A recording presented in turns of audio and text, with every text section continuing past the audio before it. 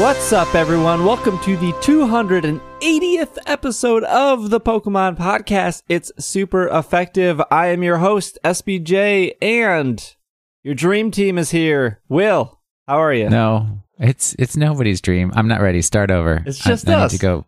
Yeah, that's no dream. That's a nightmare. There's a hole in my heart. How does that song go? Boy, I should have looked up those lyrics. What? Somebody else There's would have been more a hole prepared. in my heart? You never heard that song? Is that like John Lennon? No, it's like Jefferson Starship or something like that. Oh. You know Starship. I'm sure if you played a song, I would say, oh, I know that song.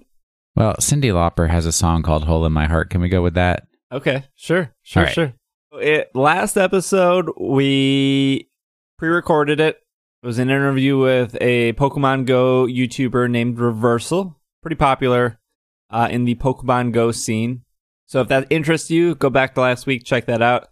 And then there was this I did a little intro, little outro just saying, hey, both Will and I were at Gen Con.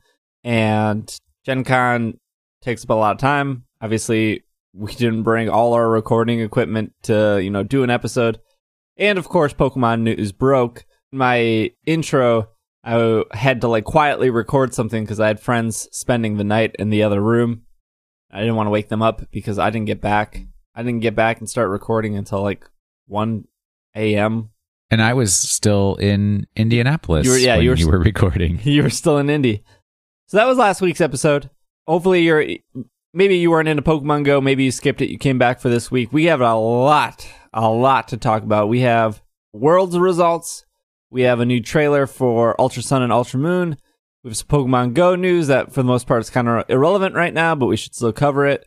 We have some distributions going on. We have a new Z move, which is related to Ultra Sun, Ultra Moon. We have a lot of stuff. So our show is going to be that news, and then we are going to do some emails, and then we are going to do our Pokemon of the Week, and it's just going to be us two. And then next week, I will be in Seattle for PAX West. That's going to be a recorded show there, and I'm going to be doing a panel with the J-Wits, another YouTuber who Twitch and Nintendo really seem to love. J-Wits is involved in a lot of Pokemon Company / Nintendo stuff. He just showed off that new Nintendo Gamer Monopoly thing that they did a month ago. Do you remember that, Will? No, I completely missed that. Completely. Nintendo flew out J-Wits and a couple other family-friendly Nintendo people, I would say. And then they debuted this new Monopoly game that's Nintendo-focused, and I think it's called Monopoly Gamer Edition. I don't remember. Anyways, so I'll be there with the J-Wits. We're going to be doing a panel. It's Monday, 12:30 at PAX West. It's not being streamed, but I will get it recorded for you guys. And if you're just going to PAX West, or you're just in the Seattle area and you're not at PAX because you can't get tickets because it's impossible to get tickets for PAX, let me know on Twitter, and I will make it an effort to meet up and say hi. And also, for our younger listeners who may be falling asleep, the Pokemon of the Week is Rhydon? Yes. We're going to be doing Rhydon this week. Rhydon. Do you want to talk about PAX South? I mean, do you? I think we're 87% of the way there at this point. Yes. Will and I and Micah and Irene. Although Irene's never on panels because she doesn't like to speak in front of huge audiences. We will be at That's PAX. foolish because she's depriving people of her lovely voice and presence. I would like to see her on a panel. But anyways, go on. So would I. I think she does. I'm not trying to speak for her, but I just happen to have lived with her for the last 6 years. She does really good in smaller groups where she can talk and socialize. But I think in front of 300 people, different story.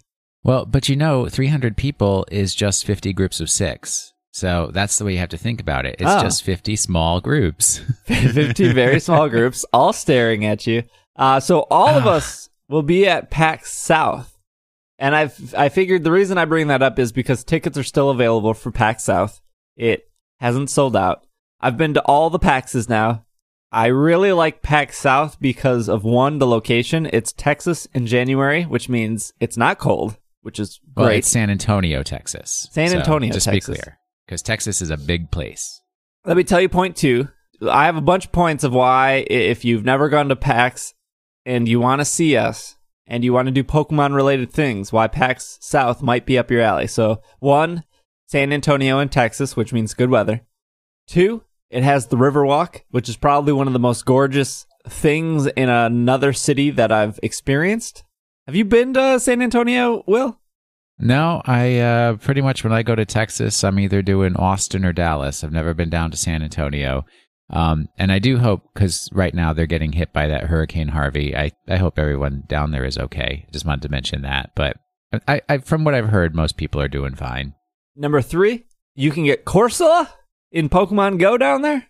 Nice. That's a big selling point. Number 4, they have Whataburger, which I'm going to say better than In-N-Out. Is it better than Steak and Shake? Yes, it's better than Steak and Shake. And is it pronounced Whataburger? What a burger? Yes, not Waterburger. Waterburger. Whataburger. Really good. And then number 5, it's pretty cheap to fly there, at least from Milwaukee to San Antonio. It's relatively inexpensive from the DC area as well. Whereas flying to Seattle from either Milwaukee or Chicago, it ranges from $400 to $500, and flying to San Antonio from either Milwaukee or Chicago was like $230. It's a huge difference. Round trip? Round trip. We should be spending more vacations in San Antonio. That's what I'm saying. And we can be stocking up on Corsola. Yep. Plus, we have great listener fans that live in San Antonio. Some of them fans of New Japan Pro Wrestling, so double score right there. So just a heads up, PAX South is in January. I will be applying for a panel there. They haven't opened panel submissions yet. We will all hopefully be on a panel. Last time Will and I were on a panel was PAX East. That's correct. And we had about 400 people show up, so no, I think get in while you can. I think it was a 300-person room. Well, did you lie to me? No, I'm pretty sure I didn't lie. Roll back the tapes. I'm pretty sure it was 300. But I know at PAX West they're giving me a 400-person room, so whatever that means. Hopefully we fill it, because that means, easier times getting into other PAXs. Let's get into some news. Let's start off with some TCG news, Will. The trading card game? The Pokemon trading card game. We both recently played the trading card game, the Burning Shadows pre-release sealed deck format. We did. I'll let you explain how that went. Let me just read the press release off PokemonPodcast.com. Shining Legends coming October 6th. The Pokemon Company International today announced Shining Legends, a brand new expansion for the Pokemon TCG launching in the US on October 6th. For the first time in many years, Pokemon TCG players will have a chance to see and collect Shining Pokemon, including Shining Jirachi and Shining Volcanion. They will be joined in Shining Legends by a host of other mythical and legendary Pokemon such as Shaymin, Marshadow, and Mewtwo GX. This set will include over 75 cards and include new powerful Pokemon GX, including the likes of Mewtwo GX, Raichu GX, and more. Is that the press release? That's the press release. And then they also included the Burning Shadows dance-off video between nice Guzma and Team Skull, featuring Guzma, and Team Pikachu, featuring Pikachu. Lots of Pikachus. So I've got a number of things to say here. Shall I enumerate them? Yeah, let's number it up. All right. Number 1, those new rainbow full art cards are so sweet. Did you see any of them? I think I got Tapu Lele. Did you get it as a rainbow full art? Yeah. Wow. I don't know what these shining cards are supposed to be, but those rainbow cards are going to be real hard to beat.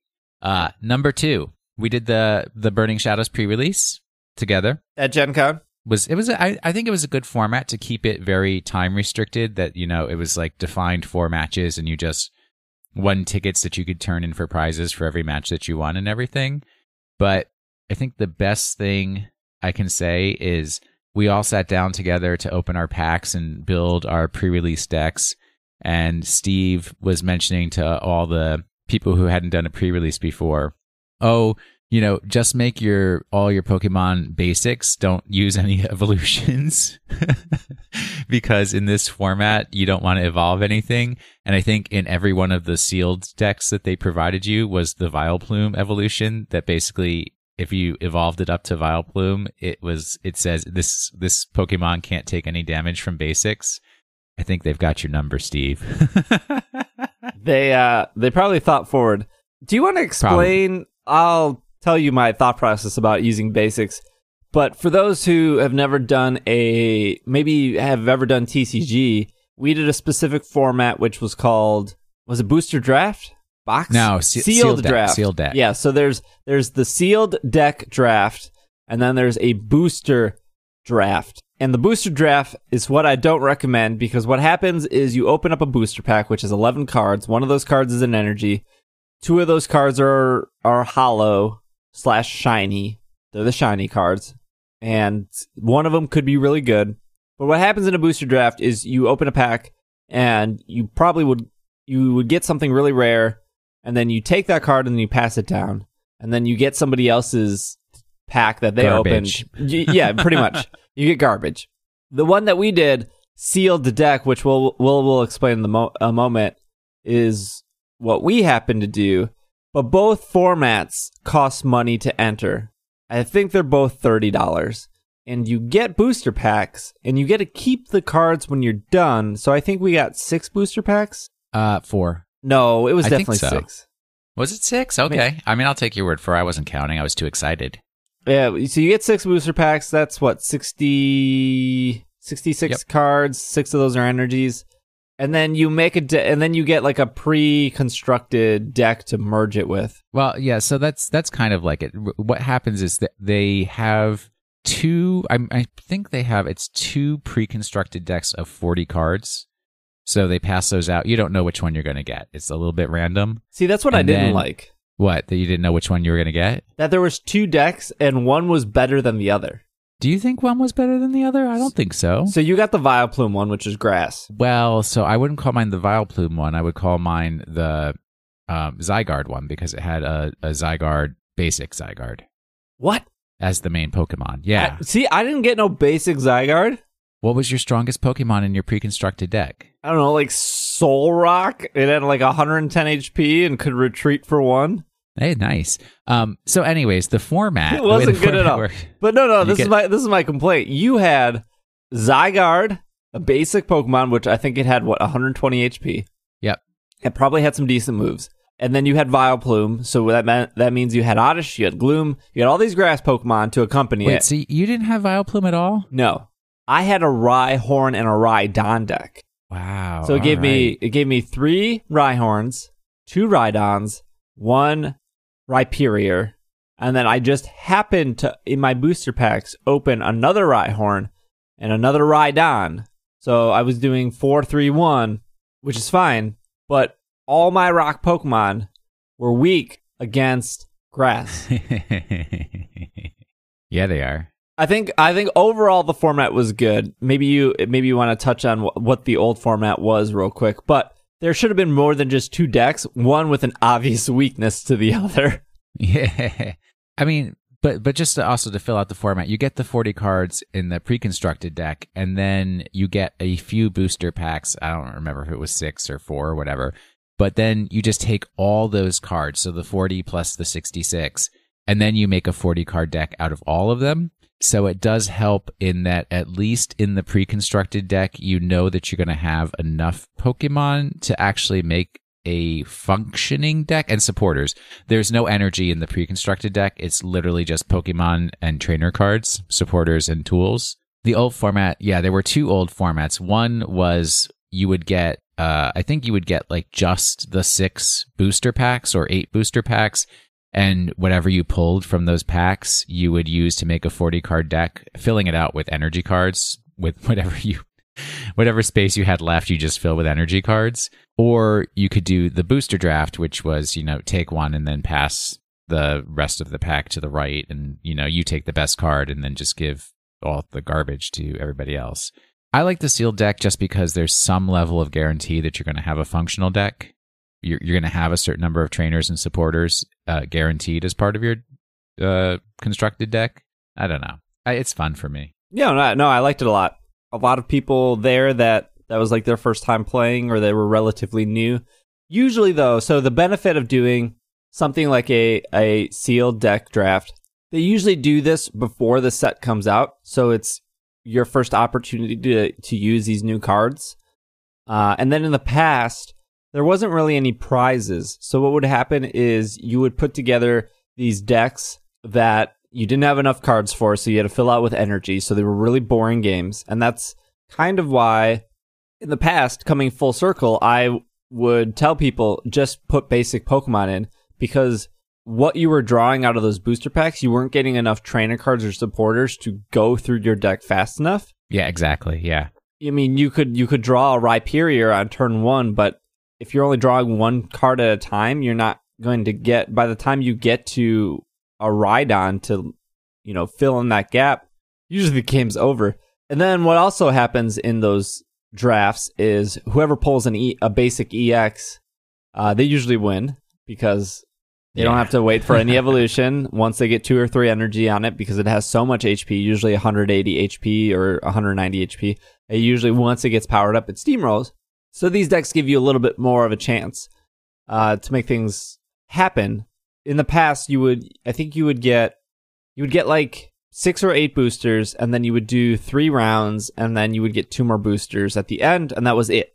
They just, winning or losing didn't matter. They just wanted you to play 3 rounds to get your 2 boosters. Because before they even did that, way back in the day, people would just buy the card, like do the pre-release, buy the cards, and then just leave. They wouldn't actually play. And obviously, that's what Play Pokemon doesn't want that. So in this format, while you're paying the same that you did in the past, and you're getting less booster packs, if you win, you have a chance of getting more booster packs, which some people might not like. At the pre-releases I went to, like the winner would get a box of cards, and then like second place would get half a box. But still, that's only 2 people. Who's giving away $100 box of cards at a pre-release? Stores, hobby stores. They must have had a lot of people. Yeah. Oh yeah, definitely. Pre-releases were like 60 people. Oh my gosh. Like pre-releases that I used to go to are like maybe 25 people. No, not here in the East Coast, buddy. Oh man. So everyone got a ticket for participating. 1 ticket got you 1 booster pack. And then every time you won a match, you got 2 tickets for winning. There were 4 rounds. I won 3 of 4. So I walked away with 7 tickets, which is 7 booster packs, which if each booster pack is $3.99, do some basic math here. That's $28 worth of boosters that I won. Well, you only lost $2 on the deal. Oh, wait, no, because you got the booster packs to start with. So exactly. You made money off of it. I made money. I think Irene won 1 out of her 4. Will, I think you won 3? I won 3 out of 4. There you go. See? Yeah, so overall, it was really great. I mean, I had fun. I would do it again. I was able to get Greg a hat. Why not? Yes, they had other prizes besides booster packs. They had Rowlet hat that was, I think it was like 10. You needed 10 tickets for it. Yep. And since I had 7, I gave, and Greg had Greg 5, won 1 or 2 matches. I think he won 2. So he had 5. I had 7. So I gave him 5 of mine, and then I used 2 to just get 2 booster packs for myself. And then I violated the rules by opening my booster packs before we went to Steak and Shake when everybody else opened theirs, and oops. But the thing is, my second to last opponent, she was like collecting full art supporter cards, and she showed me her binder, and it was like everything from the beginning of the black and white era. She had every supporter as a full art and like multiple copies. And I was like, well, if I pull a full art supporter, I'll give her one because I'm generous. Why are you so nice? I don't know. It's just the way I was raised. I hate it. It's the worst. When I was very into the TCG, I think I was running all full art supporters if I could. Like 4 full art Junipers and full art Charons and full art. Nah, no one was really running full art Bianca. I mean, I had full art Bianca, but no one's running Bianca. No. To run those Junipers. All right, let's shift some gears here to some more Pokemon news. Mimikyu to be available at Pokemon Center stores in Japan. A shiny Mimikyu will be distributed for Pokemon Sun and Pokemon Moon at Pokemon Centers and Pokemon stores in Japan from September 22nd to November 16th. This is part of the Disguise Sparkling Ghost Party campaign, a promotion that is celebrating Halloween. This is a dumb question. Japan celebrates Halloween? Sure they do. Why wouldn't they? They celebrate all the holidays, the Japanese ones and the Western ones, because they just love to party in Japan. All right. I thought Halloween was a very American thing. No, Western, not American. Oh, okay. There's Halloween in Europe as well. Some more Japanese-specific news here, but I think we will be getting American versions of this.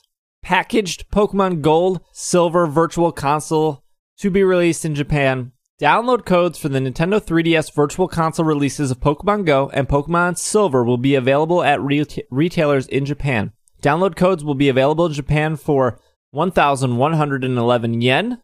They can start being purchased on September 4th, although the games cannot be downloaded until the release on September 22nd.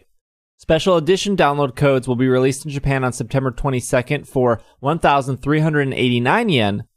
These special editions come in a special box based on the original Pokemon Gold and Pokemon Silver boxes. It will include a download game for the code, a magnet shaped like the original Game Boy cartridge, and stickers associated with the game. And it will have a poster featuring Pokemon and a type chart for Generation 2. Packaged versions of the Virtual Console releases of Pokemon Gold and Silver will also be released in Europe, although it's not confirmed if they include anything other than the download codes. Download code cards and download code special editions were available in Japan for the release of Pokemon Red, Green, Blue, and Yellow on the Nintendo 3DS Virtual Console. The special edition included similar contents to the Gold and Silver special edition. I feel like we might be getting these. Oh, I believe so, because that's something that people will buy, and because they want to have it on their shelf next to all of their other stuff that's just material possessions dragging them down. We didn't get anything for Red, Blue, or Yellow in store. We didn't get any box copies, but I also don't think Europe did. So this is the first time Europe's getting it, which kind of leads me to believe that we would be getting it. Well, I mean, sometimes Europe gets good stuff that we don't get. I guess. There's a lot of value to putting these on a shelf, though.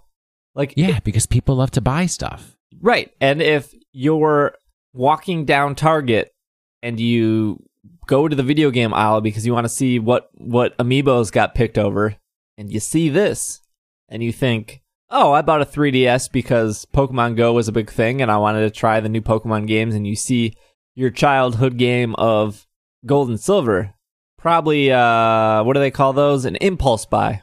Or you could be that one parent that's like, I know my kid likes them Pokebugs, and look, it's a new Pokebug game. And then they buy it and they bring it home, and their kid opens it up and they're like, there's nothing inside, Mom and Dad. What did you do?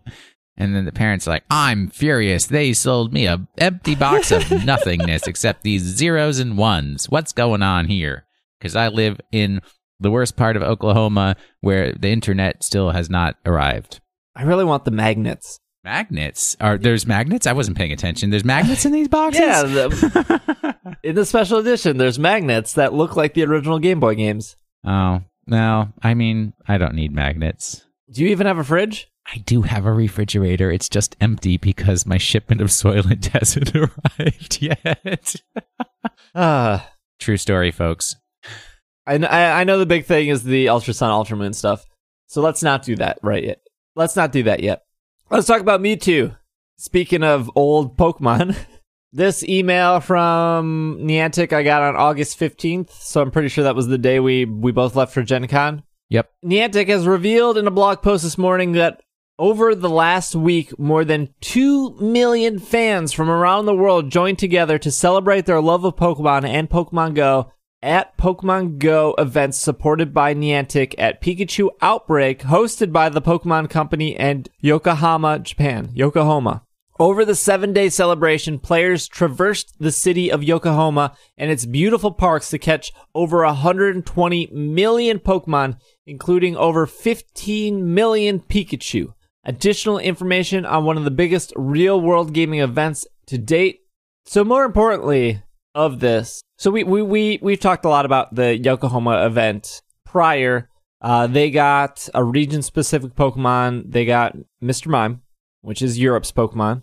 They got a bunch of Pikachu spawns were increased. They got shiny Pikachu.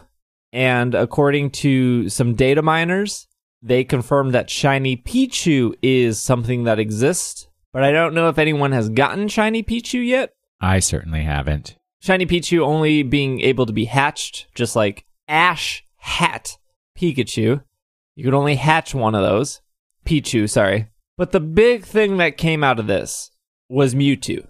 So the Yokohama event ended with Mewtwo debuting. It happened in one of their stadiums. It was invite only. From my understanding, there was a raffle system. You signed up for the raffle. If you got picked, you got invited to the stadium. No one knew what was at the stadium. People assumed that it was going to be Mewtwo or Ho-Oh or something of the sort. Once inside the stadium, there were 3 gyms, and there was this huge countdown. There was fireworks. Mewtwo appeared. It was actually really cool. If anyone watched a recap video of how they debuted it, I am assuming that's what it was supposed to be for Pokemon Go Fest leading up to Lugia, because I think Pokemon Go Fest had 5 gyms inside the park. 3, 5 each. No. It was a number. Yes, it was 4. Each team had a gym, and then the main stage was a gym. It was 4. Yes. Mewtwo appeared, and it had a 100% catch rate. So just to clear up some things, everyone got 50 balls. That doesn't mean when Mewtwo appears for everyone else where you're going to get 50 balls. They had a 100% catch rate. Looking at the photos, there was a lot of very, very young kids. I'm assuming they gave everyone 50 balls to make sure like a kid could throw more than 10 or 12 balls and still actually catch it. You know, because kids get excited. They throw a lot of balls. They might miss. While there were only 3 gyms with 3 Mewtwo's, you could only catch 1. So this is all very different than how Pokemon Go Fest happened, because we've talked about it before. Pokemon Go Fest didn't go so well. They just put Mewtwo's and Articunos out in the wild, and people roamed Chicago, and it was 100% catch rate for people who scanned the QR codes. QR code system, still the same thing here in Yokohama. They had the part of the invite system gave you the QR code that you got when you walked in. I don't think any of those QR codes leaked, by the way. Like how the spoofers somehow got QR. Anyways, none of that matters. So before we talk about Mewtwo appearing everywhere else, Will, how do you think that was set up, that gone? Thoughts on it being Mewtwo? Well, I'm glad that they finally released Mewtwo. That's just like people have been waiting for that for forever now. I mean, I walked past about 10 gyms. I know a lot of our listeners are going to hate me because they live in like rural, just not Washington, D.C. Yeah. And I walk like past 10 to 20 gyms a day. But I know that there's some people that gather like around the corner from my house for raids, that there's usually like about 20 people there when there is a raid. So it'd be pretty easy for me to at least defeat the raid. I'm not very good at catching things when we finish raids. Like at Gen Con, I did not get the Zapdos or the Articuno that we did. Did you get any legendary Pokemon? Not at Gen Con, no. My Gen Con experience was mostly playing Pokemon Go. Yes, it was. This is not a lie. You paid $1,000 to play Pokemon Go in downtown Indianapolis. I really like Pokemon Go. Okay, so let me read the Mewtwo press release. Mewtwo coming to exclusive raid battles soon. Trainers. Earlier today, trainers battled against the legendary Pokemon Mewtwo at the Pokemon Go Stadium events in Yokohama, Japan. Thousands of trainers in attendance were able to successfully catch Mewtwo and add it to their Pokedexes.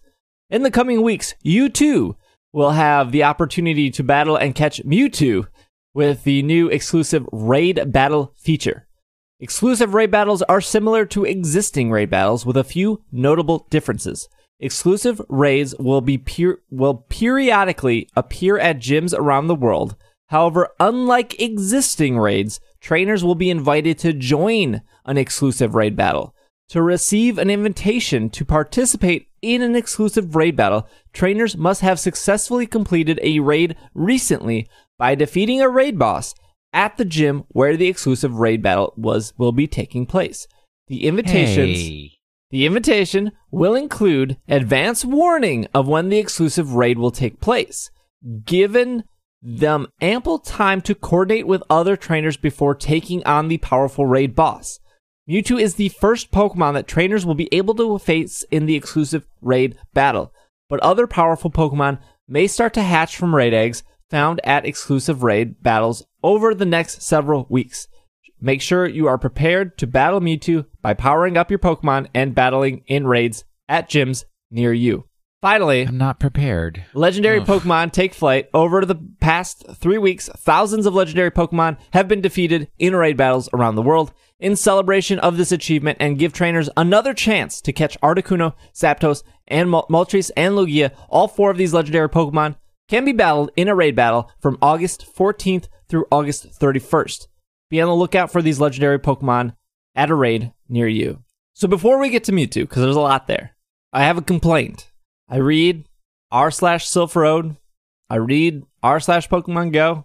I read all the press releases that, Verge reports on, Polygon reports on, Game Informer.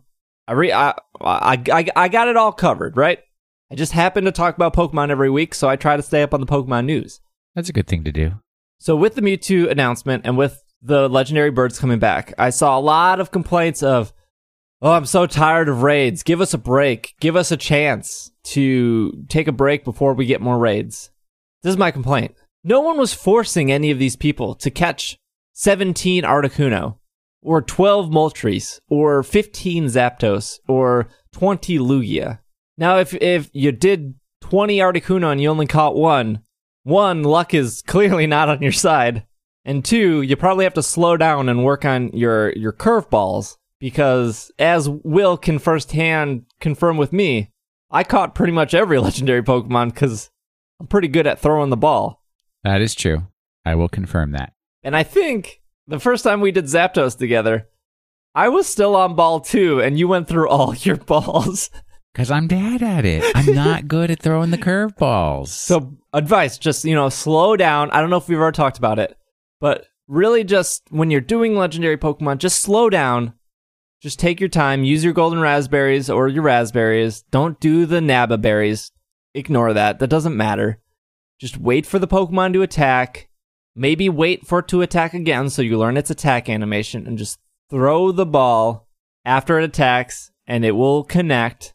Also, when you're not participating with legendary Pokemon, practice your curveballs, because throwing a curveball is better than just using a great ball. You don't have options to great balls in legendary raids. So going back to this, I think it's great that they gave everyone an opportunity to catch these Pokemon again. I caught a handful of Articuno. I happened to be in Chicago that weekend because of Pokemon Go Fest, so I stocked up on Articuno. They were very easy for me to get. The week Moltres came out, I was extremely busy. I only caught one, so it was very, very nice to be able to catch another. Irene didn't catch any that week because she was also very busy. Zapdos, I caught a handful. That was great. So when Moltres was spawning at Gen Con, because all 4 were on cycle, it was a really good feeling of being like, oh, I have another opportunity to catch an extra Moltres. For some reason, I just really wanted 2, but that's fine. The people complaining about being burnt out, I mean, you kind of did that to yourselves. Well, there's actually no requirement to play Pokemon Go at all. That's true, yeah. So, for each legendary that I have, I'm happy I have that one. And then if I see another raid, I'm not going to go out of my way to get that same one. No obligation there. So I just stay chill. Now going back to Mewtwo. Now, this is an exclusive raid battle. Something we haven't seen before. There's little to no information about this. Again, lots of complaints flooding in through Twitter, Facebook, Reddit about how this works. We don't know. Will and I can sit here and speculate. The internet has already sat there and speculated of, we need to be doing raids every day. We don't know where to be doing raids. What if I did a raid and then I traveled to Seattle the next week? Does that mean I don't get to participate? We don't know. There's not enough information in this press release to tell us what needs to be done. I did email Niantic after they sent me the press release, which pretty much says the same thing as this blog post, and I got a response back saying that more information will be revealed closer to the date unknown. I'm assuming that Mewtwo is going to start spawning on September 1st. That would be my guess, because these legendary birds end on August 31st. My assumption, though, is, this would be my guess, is that Lugia and Articuno and Moltres and Zapdos, I bet they were all supposed to be exclusive raid battles. And because of the mess that happened at Pokemon Go Fest and how we got rid of the egg system and all these Pokemon just started spawning, which messed up the time zone stuff, because there were no eggs counting down, Pokemon would start appearing at like 6 a.m. and those raids would start ending at 7 p.m., which when we had the egg system, the eggs would start appearing at 6 a.m., which means the Pokemon would start appearing at 8 because you would see the eggs, and then Pokemon would end at about 9 p.m. And now we lost 2 hours at night because of the eggs going away. But I think that all has to do with them just trying to push out these legendary Pokemon to get rid of the bad press that they were getting for the festival. Because if you watch the original trailer, those Pokemon were popping out of eggs. And more specifically, some of those eggs had 2-day timers. Like the black eggs had 2-day timers. I believe you. I know a lot of people don't like the egg system. I have like a love-hate relationship with it. Like, it's nice to just see an Articuno pop and go, oh, cool, it just popped. It has 2 hours. It's plenty of time to get people and tell them that there's Articuno. But if they're doing something like a Mewtwo, or I would even say any legendary Pokemon, if that egg had like a 2-day timer, to be like, okay, in 2 days, I can make plans to, take 20 minutes out of my day to go to this location where I know this egg is going to pop. I know it's going to be a legendary Pokemon. If it's not all 4 legendary Pokemon at once, we probably know which legendary Pokemon it's going to be. In this case, it's going to be Mewtwo. And then I can coordinate with Facebook or Discord or Slack or Twitter of, hey, let's meet here at, 1:30. The egg pops at 1, but, just so everyone gets here at time, let's meet here at 1:30. Let's do Mewtwo. Let's go. Now, we don't know. It seems you need to be invited to this, which I think is fine. I think that's good. But I don't know what the requirements are. It says that you had to at least have done some sort of raid battles. We don't know if that's 1 raid. We don't know if that's 10 raids. We don't know if that's a raid in the last week. We don't know if that's a raid ever since raids appeared. We don't know if Mewtwo or any of these other legendary Pokemon are going to be at select stops. We just don't know. If I was Niantic, I would probably say, hey, so-and-so at least done 3 raids since the start of the game. Here's your invite. They're not gonna set it up in some situation where they're not inviting tons of people. Because, 1, they need a ton of people to do this because it will make news and it will make their game get back into media, which they want. And 2, anytime they do raids, their app jumps from like number 20 in the App Store to number 1 or 2 in the App Store. For everyone complaining that they've messed this up, this is a terrible system, they don't know what they're doing. While they might not know what they're doing, they do know that they want it to be successful. And so I don't think that they're going to mess it up, because getting news media to cover them for Mewtwo and getting their app to number 1 in the App Store because of how they set up a raid system is what they want. They're a company. They want to make money. So they're not going to intentionally make people upset and intentionally keep people from getting Mewtwo. They're just setting these minor requirements prior to that to make it feel more special. And I think, if anything, Mewtwo should feel special. Oh, definitely. But one thing I'm confused about, they said you have to defeat a raid boss at that gym to get the pass for the raid, so it seems pretty clear. You just need to, they're really encouraging you to go out and do as many raids of all sorts, Magikarp through Tyranitar, because you never know which one is going to pop out the special raid invitation for defeating the boss. That's true, but we don't know what the time frame is. Like, I've done raids in Milwaukee at probably over 30 different locations. So if it's just do a raid at this location, since raids have started, and how long have raids been out? Like 2 months? That's not bad. Oh, no. Yeah, I didn't hear it that way. I heard it as they're going to set a point in time, and they're say from now forward, whenever you do a boss raid at a gym where a Mewtwo is going to show up, you will pop out the special invitation once you defeat the boss at that gym. I think that's a good way too. If you're going to say that the target 3 miles down the road from me, if Mewtwo's going to be there in 2 days and they're going to have raids active up to those 2 days, and you just have to do a raid there, 2 days before Mewtwo. Like, oh, hey, there's a Executor here. Do the Executor, get the exclusive raid pass. Okay, come back now in 32 hours, and Mewtwo will let you battle. I think that's a great way to do it too, because you're forcing everyone to come to the location to do the baby raid together, and then in 2 days they come back and they do the Mewtwo together. I think that's cool. Yeah, because then it's a place that you can get to, you can get back to, right? Because you've been there, you know where it is, and you've got a new timer to work with. The only concern with that is you probably don't want 60 people standing in a Target parking lot and possibly, quote unquote loitering. Well, how many Targets are gyms?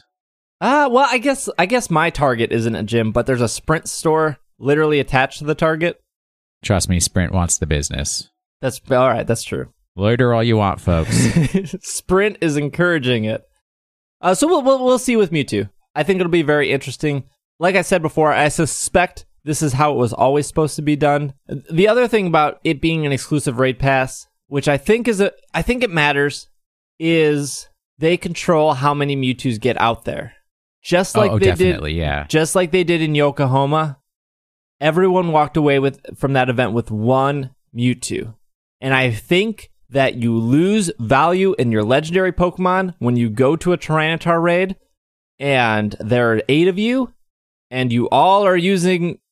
Tyranitar may be a bad example, but let's say everyone's using Lugia, and then everyone's Lugia faints, and then everyone brings out another Lugia. And then after that, they bring out Articuno. And you really kind of lose the specialness of a Zapdos when you have 12 Zapdoses. Well, I mean, I only have 4 Lugia. So I don't know what your complaint is. Let's move on to Worlds. May as well. Okay, so I hate saying this. I didn't watch Worlds. I had a good reason, though. We were a bit busy, unfortunately. We just happened to pay a lot of money to be at Gen Con. Well, literally, now let's be honest with the listeners. This is literally our one Pokemon-free vacation week that we take every year. I mean, out of all the weeks of the year, it is our one Pokemon-free vacation week. And I don't appreciate the Pokemon Company scheduling Worlds for our vacation week. That's true. But we did do Pokemon-related things. We played Pokemon Go, and we played the TCG. Yeah, that's like... That was on our time, Pokemon. Though. Yeah, that was on our time. I'm just going to do Masters here because I know our audience here is mostly Masters. But for the TCG... This is off Pokemon.com, by the way. The Masters your winner was Diego Casarega from AR, Argentina? Argentina, yeah. Versus Nanto Suzuki from Japan. I guess I'll read what they use here because this press release describes what happened in the fight. The Master Division World Championship Finals featured Diego Casarega from Argentina versus Nato Suzuki from Japan, 2 players who demonstrated the best of what the Pokemon TCG gameplay has to offer. Diego brought a Garbodor GX deck, while Nato went with a Garbodor and a Gallespad GX deck. Beyond the decks being played, this was truly a battle of minds, with every decision made under utmost focus. The crowd was definitely in for a treat. Before I continue, I just want to say Garbodor, Pokemon Company loves Garbodor for the TCG. Oh, absolutely. That card is dominant. It's pretty similar in every format, whether that's Black and White, Team Plasma, Sun and Moon, Burning Shadows, any format I missed in between. Opening the first game, Nato was able to set up his bench quickly while Diego struggled to get going. Diego began off with his 2 Kirlia among his prizes, which meant he had to rely on rare candy to get the game going, something he didn't want to do with Garbodor and Trashalanche lurking. That was Garbodor's move, Trashalanche. But it was Nato's other Garbodor with Garbotoxin that had a big impact on the game, shutting down Tapu Lele's GX's Wonder Tag and Gardevoir's Secret Spring abilities. Fortunately for Diego, a couple well-timed field blowers gave him the window he needed to eke out the victory in the first game. The second game was even more, with neither player willing to go on the offensive too early. Despite deliberate pace, fans were in a treat with the opportunity to watch competitors at the top of their game. Throughout the tournament, these players who very rarely made mistakes. The second game was notable again for Nieto's Garbodor with Garbotoxin ability, this time affecting Diego's Octillery and the drawing power of its abysmal hand ability. At the perfect moment, Diego drew a field blower off the top of his deck, allowing him to remove a tool card attached to Garbodor and thus shutting off Garbotoxin. Diego then played N to get Nieto's hand down to a single card. Nieto didn't get the card needed and was forced to pass, opening the door for Diego to become the new Pokemon TCG Masters Division World Champion, and this is his third top 8 finish for Diego in the 13 years he had attended Pokemon World Championships. 13 years. Whew. Wow. That's a lot. I want to say he's probably the oldest Masters champion that they've ever had. I think so. As far as I'm aware. You looked up his age, right? 34. Yep. That has to be the oldest winner in both TCG and VGC. But think about it. He's been playing Pokemon Masters Division since he was 21. Wow. That's dedication. I'm very happy that he finally got his win. Although, 2 top 8s prior to that is still very impressive at Worlds. Absolutely, yes. Let's do VGC here. This was Ryota Obsubo from Japan versus Sam Pinellas from Australia. The Masters Division Finals pitted 2017 Japanese national champion Ryoto against Australia's Sam, I'm just going to say the first names, Sam, who was returning after a top 16 finish last year at the World Championship. One of the key characteristics of Ryoto's team is a wealth of Pokemon capable of dealing large burst damage, which can allow him to take an early advantage in these matches. Sam's Ninetales endured his team would be able to stand up against Ryoto's assault by setting up Aurora Veil, added by a light clay. Even though Ryoto was able to dismiss Ninetales on the first turn of the game, it wasn't enough. Sam's Garchomp and Xurkitree were able to boost their stats under Aurora Veil's protection, setting up a decisive game 1 victory for the Australian. The Japanese national champion brought his Whimsicott in Game 2, giving him access to Tailwind, giving him access to Tailwind so that he could match Sam's Mandibuzz. But it was Marowak's Brick Break that allowed the proved decisive for Ryota in Game 2. The fighting type move can break through barriers like Ninetales' Aurora Veil, which allowed Ryoto to break down Sam's primary strategy. The third game opened with one of the Pokemon's strangest interaction. Ryota attempted to use Z-Nature Power, a move that gains increased priority because of Whimsicott's Prankster ability.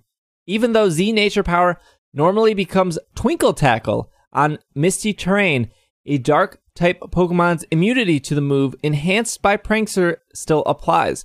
Whimsicott targeted Mandibuzz, so Ryoto lost his Z-move for nothing on the first turn of the match. Despite an early miscue, Ryoto rallied, making for another unbelievable match. I did not know that. That seems very exciting that he used the Z-move and it did nothing. Yeah, that seems like a huge mistake for somebody playing Masters level. It's still won. Also, can we talk about how Mandibuzz was in the finals? What? Well, why not? Well, yeah, it's just like this has been the format this past year that, everybody's got a chance. I've heard people there's been a lot of stuff. Have loved this format. Well, yeah, because a lot of different Pokemon are viable and it's not, 3 genies, Sableye. Terrakion. No, I'm sorry. No, you're thinking TCG when you're saying Sableye. No, because Prankster Sableye is what I was thinking of. But like genies and Dark Void Smeargle. That was my strategy. some primals, and there you go. And it's like, where's the fun in that? So yeah, I mean, there's just been a lot of diversity. It seems really great. I'll probably go back and watch these matches. They also announced that 2018 Pokemon World Championship will be in Nashville, Tennessee. Very exciting. Very cheap to fly to Nashville than it is to fly to Anaheim. Oh, I could drive to Nashville. Heck. I could actually probably drive to Nashville too. Speaking of driving. You know, I watched a couple replays here. Noticed when Ryoto won, well, both competitors had their respective flags around their shoulders. And this is like a thing that I've noticed in a lot of Masters VGC specific competitions. They're very country focused, I guess. Well, they're showing their national pride. Yes. Does that matter that much though? Like if I made it to finals, I wouldn't want an American flag on my back. Not saying I'm like not patriotic or anything, but it has nothing to do with America. It has to do with me as a player. Yeah, so I think I agree with you, and I think that this is a lot of the confusion that the VGC Masters players are showing. Like you see like Olympians and stuff do that kind of stuff, like show their national pride and their flag and everything. But here's the key difference. They're in the Olympics, they're representing their country. Even more key difference than that, the U.S. government pays for Olympians to go to the Olympics. U.S. government don't give no Pokemon Masters a dime to go to World Championships. So, yeah, you're right. That win is yours. You paid for it with gas, sweat equity, and effort to train yourself and not having a good job and just, playing Pokemon all the time. So, I mean, I agree with you. This has nothing to do with national pride and all about my own pride. I don't know. I actually don't know if they are encouraged. Like, where are they getting the flag from? Do they bring the flag themselves? I Sure. feel like every competitor has had the flag, whether that's US, Japan, Australia, UK, whoever's making it into the finals. I feel like they always have the flag. I'm assuming the flag is there, so if you're a viewer watching on Twitch, you can easily identify with who you want to win. If I was to make a wrestling reference, it's hard to watch a wrestling match without caring about the people in the match. That's why before wrestling matches happen, they give you like this 90-second promo of why these two wrestlers are fighting. So in that promo, you can make up your mind of who you want to root for based off of what the storyline was. The flag is probably there to be like, I don't know any of these players, but this guy has an American flag. Cool, I'm going to root for that guy because America. But I don't think that's needed in Pokemon because I've always made all my decisions of who I'm going to root for when I'm watching a game, whether that's live at Worlds because I've been to Worlds, live at Nationals because I've been to a handful of Nationals, watching two players compete at a cities or at a store tournament level, whether that's VGC or TCG. I have always picked who I want to root for based off the Pokemon they're playing themselves. I feel like the Pokemon in their decks or the Pokemon on their team have enough sway and enough character and enough relatability where the flag doesn't matter. I don't care if this guy is from Japan. He's using Xurkitree. That's really sweet. I want him to win because he's using Xurkitree. Or to flip that coin, I haven't seen a Mandibuzz compete competitively ever. So I want this guy to win because he has Mandibuzz. I don't think the flag matters at all. Well, I mean, you're not like everybody out there, but I agree. I mean, I just want to see good Pokemon competition. I don't care who wins, really, one way or the other. I just want to see a good battle, good strategies, and good fights. And going back to the guy who had Pachirisu, it had nothing to do about what country he was from. Korea. What matches he had to do prior to that. What flag was on his shoulders. It had to do with the fact that he had a Pachirisu. That is the only thing that mattered. South Korea, well, I mean, would his assume. other Pokemon did contribute as well. It wasn't just a Pachirisu versus 4 battle. Not how I remember it. I was there. I was in the room when it happened. Oh, yeah, that was Washington, D.C. All right. What we'll do now is we'll take a quick break. When we come back, we're going to talk about the Sun and Moon trailer, do some emails, do our Pokemon of the Week, wrap the show. My apologies that the show has been so long, but, you know, that's what you get when we couldn't cover things last week. So we will be right back. Garbage. Garbage. Garbage. Garbage. Garbage. Garbage.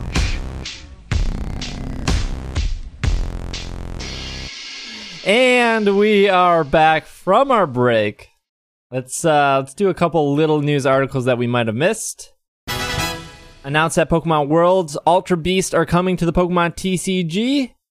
They showed off Buzzwole GX and Guzzlord GX. Nice. Pokemon Tournament DX will be featured at Worlds 2018, so that's not going away for anyone still playing that fighting game. Well, I guess moving from Wii U to Switch, but the Switch version will be the one being played next year at Worlds. As of right now, the Pokemon Tournament DX demo is available on the eShop for Nintendo Switch. The demo lets you play 15 times before it quote-unquote expires. An easy way to get around this, I don't know if you guys saw this on Twitter, but simply delete the download, re-download it again, you'll get another 15 tries. So technically you get infinite tries because you just keep deleting and re-downloading on the Nintendo Switch that I still don't own. Yes. We didn't talk about this, but during Worlds, there were Kangaskhan spawning in Pokemon Go, which is an Australian exclusive Pokemon. Niantic also increased the spawns for Tauros in the area, which makes sense because Tauros being the North American exclusive, you have all these people traveling from Australia, Japan, Korea, England, Germany, Argentina. You want them to be able to find Tauros in their weekend in America. Also, Niantic increased the spawn rate for Unknown, and the letters for Unknown spelled Worlds, WORLDS for your shapes, your letters for Unknown, which is pretty cool. And all in all, I think that just doubles down on the fact that Pokemon does care about Pokemon Go. I mean, obviously, they trusted Niantic with their franchise, just as they trust Game Freak with making the games. So yeah, I just think that's very cool that they did that for the weekend. I would hope at future Pokemon events, like something even like Nationals, that they do something like that in the future as well. Well, yeah, because there's no more nationals. They're all internationals. Nationals. Yeah. Let's talk about Ultra Sun and Ultra Moon here. That's the new hotness. Yes. The Pokemon, this was August 18th, the Pokemon Company International and Nintendo have revealed more details about Ultra Sun and Ultra Moon, including a new story, Z Power Ring information, and new main character styles. In Pokemon Sun and Pokemon Moon, the story centered heavily around the legendary Pokemon Solgaleo and Lunala. In Pokemon Ultra Sun and Ultra Moon, a new story unfolds featuring Necrozma alongside the legendary duo. Ominous dark clouds begin to spread, and the secret of Necrozma and the Alola region, which have never been disclosed in previous games, will finally come to light. They go on to say half the world will be frozen over, there will be 2 new gyms, wait, sorry, it's black and white too. The main characters that appear in Pokemon Ultra Sun and Ultra Moon will feature brand new styles. Players can pick their appearances at the beginning of the game and choose either Rowlet, Litten, or Popplio to begin their as-yet unknown adventure in style. Who are you going to pick as your starter? I'm picking Popplio this time. Who did you... Oh, you had Litten the last time. Yeah. Who are you picking? Not a Rowlet fan, huh? I mean, I like Rowlet, but I love the Litten line, right? Because I'm a big wrestling fan. And you like kitty cats. And I love cats. But there's something, like, the more I say Popplio out loud, the more I look at Popplio's design. Popplio, like, the Generation 7 starters are some of the best starters in decades. Well, I mean, Pokemon's only been around for 25 years. Decades, so. Will. Decades. Like, Popplio's name is just so good to say, too. It just feels really good leaving your mouth. It's got a good mouth feel for you. Excellent mouth feel. Who you picking? Well, I did Rowlet for my Moon playthrough. I did Poplio for my Sun playthrough, although I immediately boxed it as soon as I could start trading for other Pokemon. Oh my gosh! Poplio is so great. Yeah, I know, but my Sun playthrough is like all different generations of Pokemon that I just built my own team, and I'm not catching any of the Alolan Pokemon. So, I mean, I might as well do Litten for Ultra Sun, Ultra Moon, or I might do Rowlet Jr. because Decidueye is real good. What else we got here? Also discovered in the story is a new Z-Power ring, which will allow players to acquire in-game and can activate to use an even wider variety of Z moves. A physical toy of the new Z-Power ring will be available at launch to purchase and interacts with the video game. Interesting. Pokemon Ultra Sun and Ultra Moon launch exclusively on the Nintendo 3DS family of systems on 17 November. That's what it says. Well, that's very European of them. It is. On 17 November, and a special Pokemon Ultra Sun and Ultra Moon Ultra Dual Edition will also be available. The Ultra Dual Edition features exclusive design packaging and contains a copy of both Pokemon Ultra Sun and Ultra Moon. Okay, so that's the press release. Let's talk about the trailer.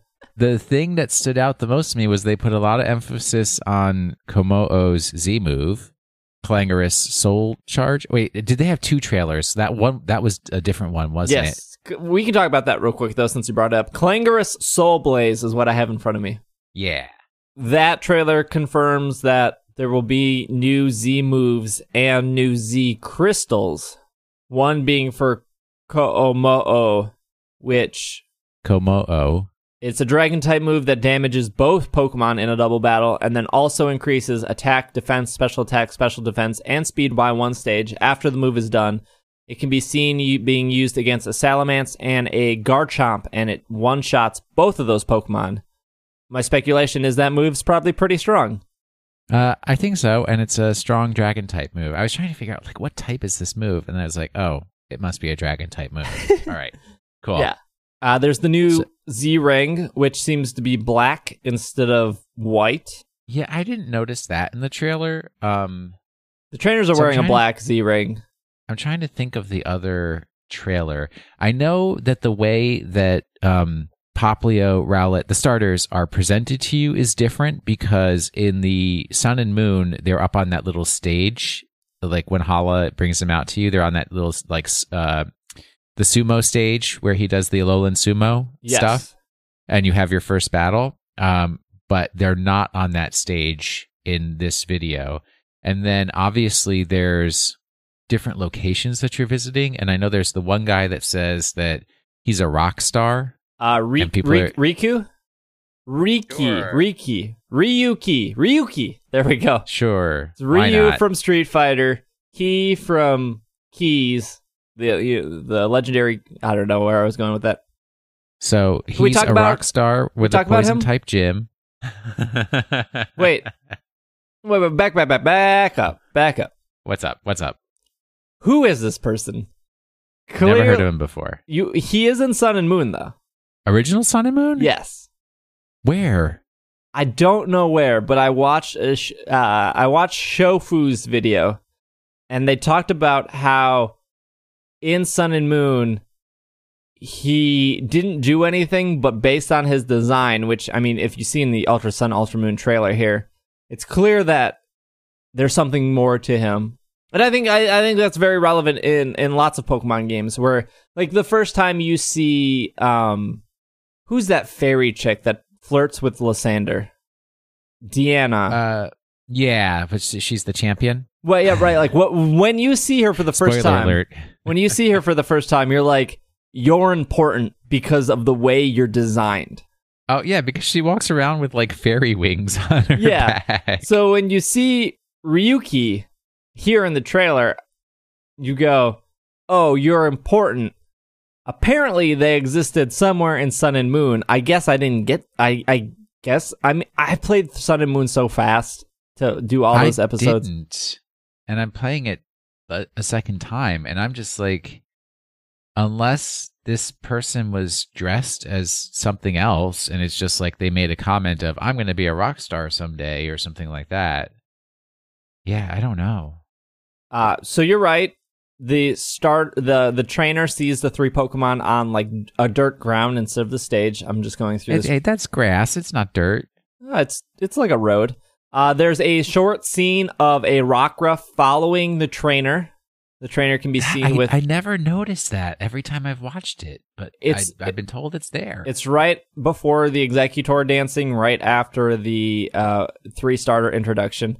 In the part that goes by too fast for yes. Will. Okay. The Rockruff has a little musical note above its head.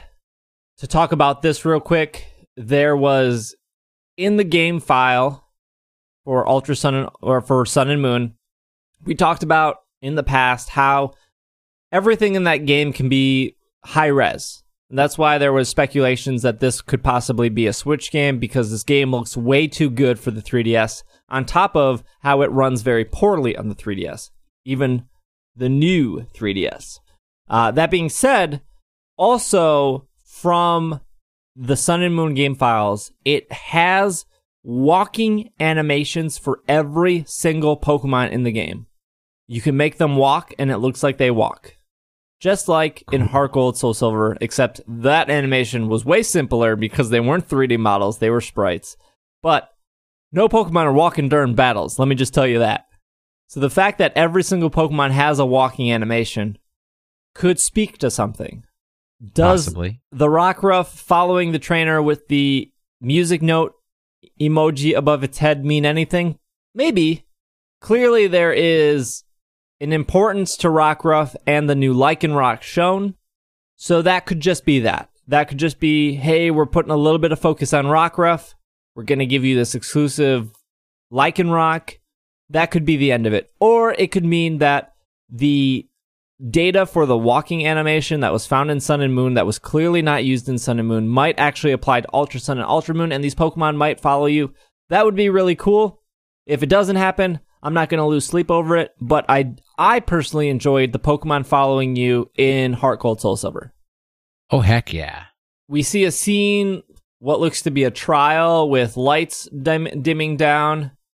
We see 3 Alolan Executor dancing. This is on the, what's that island called? Executor Island? Yeah, Executor Island with the, there's a Magikarp boat that's roped up next to the tree next to that island. I don't remember that Magikarp boat leaving Sun and Moon, the first island to begin with. I remember it just being docked the entire time. No, you had to take a boat to get to Executor Island. Oh, was it the Magikarp boat? I didn't think it was. It was a boat. It was a boat. Exactly. We see everyone's favorite character, Kahili. Lots of lore about her, aka no lore about her. It sounds like they wanted to do... Sun and Moon had to have been rushed, right? Like, they put it out not finished. Like, you don't get to the Elite Four and see a person for the first time and get little to nothing about her. And now they're making her a focus? I don't know. Well, I mean, there was some stuff in the Grand Alolan Hotel that if you paid attention, if you knew she was coming later and you're paying attention, you're like, oh, this is where these two things go together. Okay. There was a golf course also right when you meet, what's that Team Plasma guy's name? Was that a golf course? There was a golf course a little bit past him where there were a bunch of golfers and they were like, oh, we're about to go golfing, or no, they were golfing and they were practicing their swings in the parking lot of the motel. Yes. But I will say, for the keen-eyed player, there are a lot of references to golf in the story because Guzma's dad was mad at him because he wasn't a good golfer as well. Oh, if you what? pay attention to that. That's really funny. But that's because a lot of Japanese people go to Hawaii for golf vacations. All right. So then we have Ryuki, who is a rock star, I guess. We see Alolan Vulpix on the examining table at Team Ether's headquarters, the Ether Foundation headquarters. I don't know why I said Team Ether. So it's not a Slowpoke anymore? Right. We see a trainer running through a city where a clown building is built. I believe that's the Photoshop. In one of those empty parking lots, we see the Machamp standing outside, so it looks like either Machamp wants to join the circus, or loves photography, or just finished building that building. We then see what I'm assuming to be a wormhole open up above one of the islands. Otherwise, it's dark purple clouds, but I don't know. It kind of makes sense if it's a wormhole. There's something about like dark clouds looking like a black hole. Yeah. Going on with these games, definitely. Girl trainer no longer has the SpongeBob glove hat anymore. The male trainer has a fishing cap on. I don't know what they call those hats. I don't like those hats. It's not a Kangol. It's it's like a fisherman's hat. Yeah. We see both trainers with new clothes. It shows off Rockruff evolving into Dusk form Lycanroc. They spend more time on this Lycanroc than they do with the first 30 seconds of the trailer. Like, the first 19 seconds, it takes 7 seconds to actually start showing footage. So 12 seconds of footage we just covered. And then the last 20 seconds of the 50 seconds are dedicated to Lycanroc. And then they show the cover art for the games, available November 17th. And that's pretty much the trailer. And then what you said, Will, there was a separate trailer showing off the new Z move for Ko-Omo. And then going back to the Alolan Photo Club, this is off Bulbapedia, a new feature in Pokemon Ultra Sun and Ultra Moon, the Alola Photo Club, has been revealed by Game Informer. At the Alola Photo Club, players can take pictures with their Pokemon. There are a variety of poses to choose from for the player and their Pokemon, including all the Z-Move poses. Player can freely control the composition of the shot, including the angle and position of the subjects in the scene. After taking the photo, a player can decorate the shot with various stamps and frames. The finished photo can be shared with other players using the game's communication feature. Well, at least there's a communication feature. It would be a real waste of island real estate if there was more than one of these buildings in the entire game. If you're going to tell me that there's one Alola Photoshop center on every island, and that's what all those construction points were, are you like, what? That would be saying like you need a name rater on every single island. I mean, that would be real convenient. It would, while it would be convenient, yes. That is not what I'm looking for in these games. I do not want all these construction points to be photo centers. You only need one 24-hour Walgreens to get your photos printed.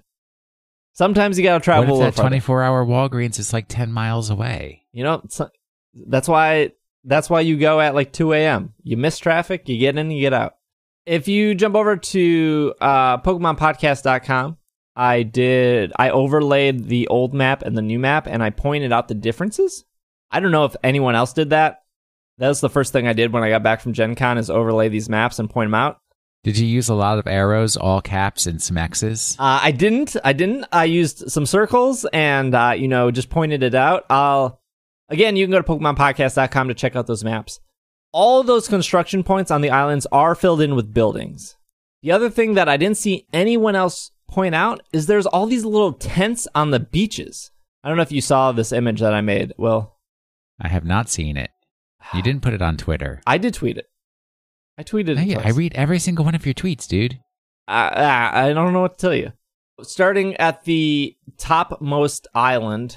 So the first island is Melemele? So this is Melemele. So the thing on Melemele that I noticed is the construction spot that everyone thought was going to be a gym is now this reddish building, which I'm assuming that's the photo center, because that would make sense for it to be on the first island. You can see I circled that on the map. Yeah, you said gym ? Yes. I don't think it's a gym anymore, but again, I made these up really quick, and then I was reading what people said. What stood out to me the most is behind that rich hotel, there are 2 tents that appear on the beach. And that's all right, hold on. That's a different island. No, same island. It's behind the wormhole. There's some tents back there. Oh, okay. Yeah, that wasn't a hotel. That was a motel, because that's, so it's across from the cemetery. Yes, across from the cemetery. So if you go back to the original image, there wasn't even a beach there before. So my assumption is that the water is drying up.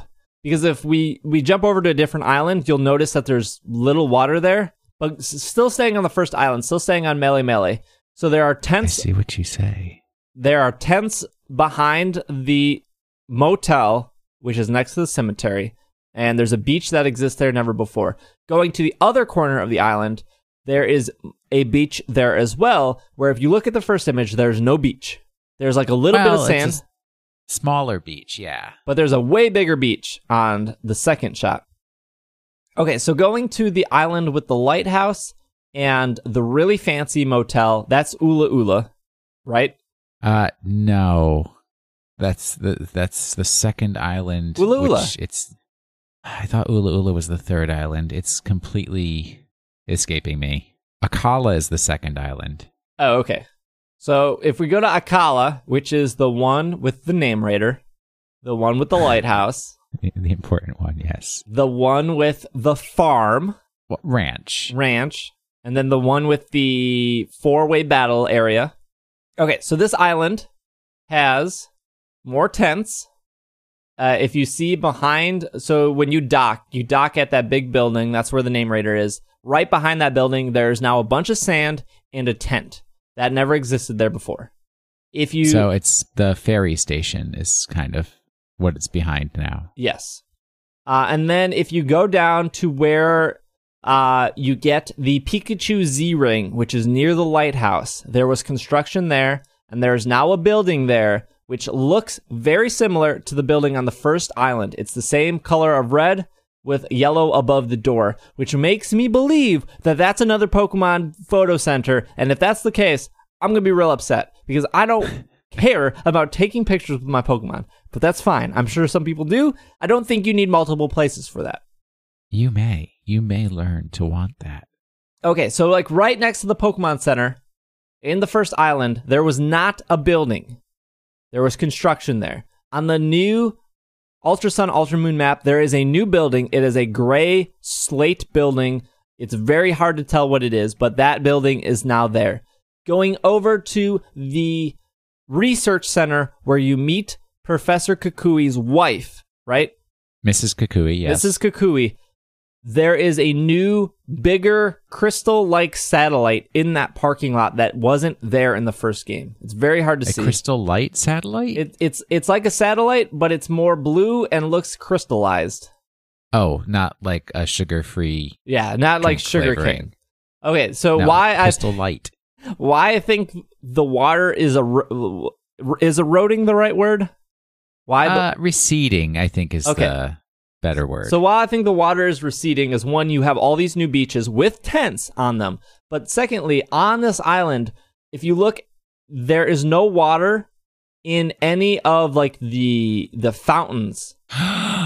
Oh dear, you didn't circle that, but yeah, if you look at where was it Lana who is the water type challenge? Yes. Her whole section, all of the pools that you would walk through to get where the wishy-washy kept going down and down and down, they're all empty. Yep. And Oh dear, environmental disaster. the water in the fountains outside of the Royal Arena, those fountains are empty. And then the fountains inside of the really rich hotel, those fountains are empty. Not to mention the water under the bridge connecting the original city to the fancy hotel, that is also dried up, and the water is more shallow underneath the bridge. How sad. The other thing to note is right outside of the track where there's like that circle track right outside of the Masked Royale Battle Arena. There's a new house over there. It does not look like the photo center. It is a white house with a red and black roof, which didn't exist before. Interesting. I also think that behind the really rich hotel, that's a golf course. I don't know if that was clearly that's in the first game, but I don't know if you could ever access it. But like that's definitely a golf course, isn't it? You can see it really well on the original Sun and Moon image. Like it's like the grass is alternating in darkness and color. I don't know how you. Yeah, like mowed grass. Yeah. Like if you mowed it in certain areas. Where is where do you get Stuffle? Stuffle? Yeah, is that in that area? I don't know. I'm trying to think because you have to go over. There's the ancestral ruins where they had the other cemetery. I want to say that is that area. Before we go to the third island, which is Ula Ula, you'll notice in the new map there's a bunch of Wailords and flying Pokemon leaving Ula Ula, heading towards the Ether Foundation. That's not in the first map, which leads me to believe that there's some sort of migration happening, which probably has to do with the water receding. Moving on to Ula Ula, which is where you would battle the Elite Four. That's where the desert is. That's where the power plant, not the power plant, the power plant's there. That's where the giant altar is. That's also where Team Skull lives. Just for clarification for those not seeing the map. So we do see on the new map that the Elite Four is built, which makes that's not a shocker because obviously when we start the game, the Elite Four is not built. So that map, of course, wouldn't have that on it. But now we do see the entrance to the Elite Four at the top of Mount Snowville. I don't know what the mountain's called offhand. Was it Lanikala? Yeah. Okay, so if we go to the city with the wannabe burned tower, we see that's the park / fountain area where you encounter Guzma for the first time. We see that there's a lot that is empty. This is also where you meet a Alolan Oak for the first time. So we see that the lot is empty. In the new screenshot, we see a new building. It has an orange roof and a greenish base. It looks very different than the other 5 buildings that exist in that lot. So I'm not exactly sure what that is, but again, that does not look like the photo center that's happening. The other thing is to the southeast of the beaches, we see that a beach exists there. There are 2 tents on that beach. So again, more tents are existing. I don't know what these tents are for. I don't know if they're battle tents. I don't know if they're item tents. I don't know what they're for. But there's a lot of tents in this game. The other thing that I haven't seen anyone point out, that on the top of Mount Snowville here, there's a huge crater right where the elevator is. And if you look at the very first map, there is no crater existing there. So that's definitely new. That's a change. I think the crater is more interesting than like the new buildings because that definitely signifies something. And then finally, the last island, which I can never remember the name because I spent the least amount of time there. Pony Island.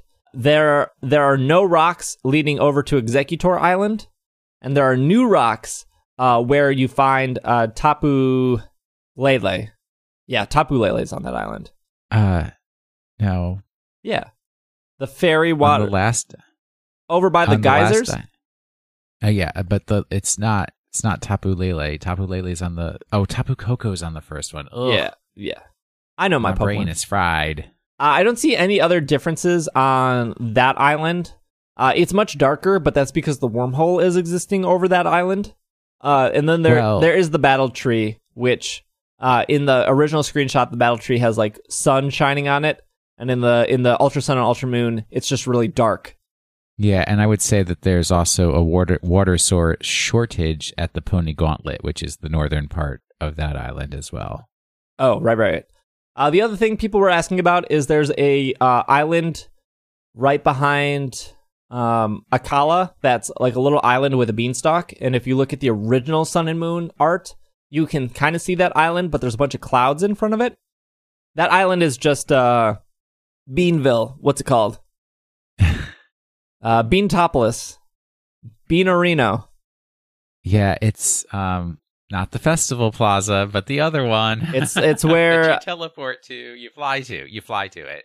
It's where Lily's dad lives. Exactly. Oh boy, it's the Isle of You and the Isle of Beans. Pokepelago. Nice save. Good old Pokepelago. Also, Executor Island is missing some grass.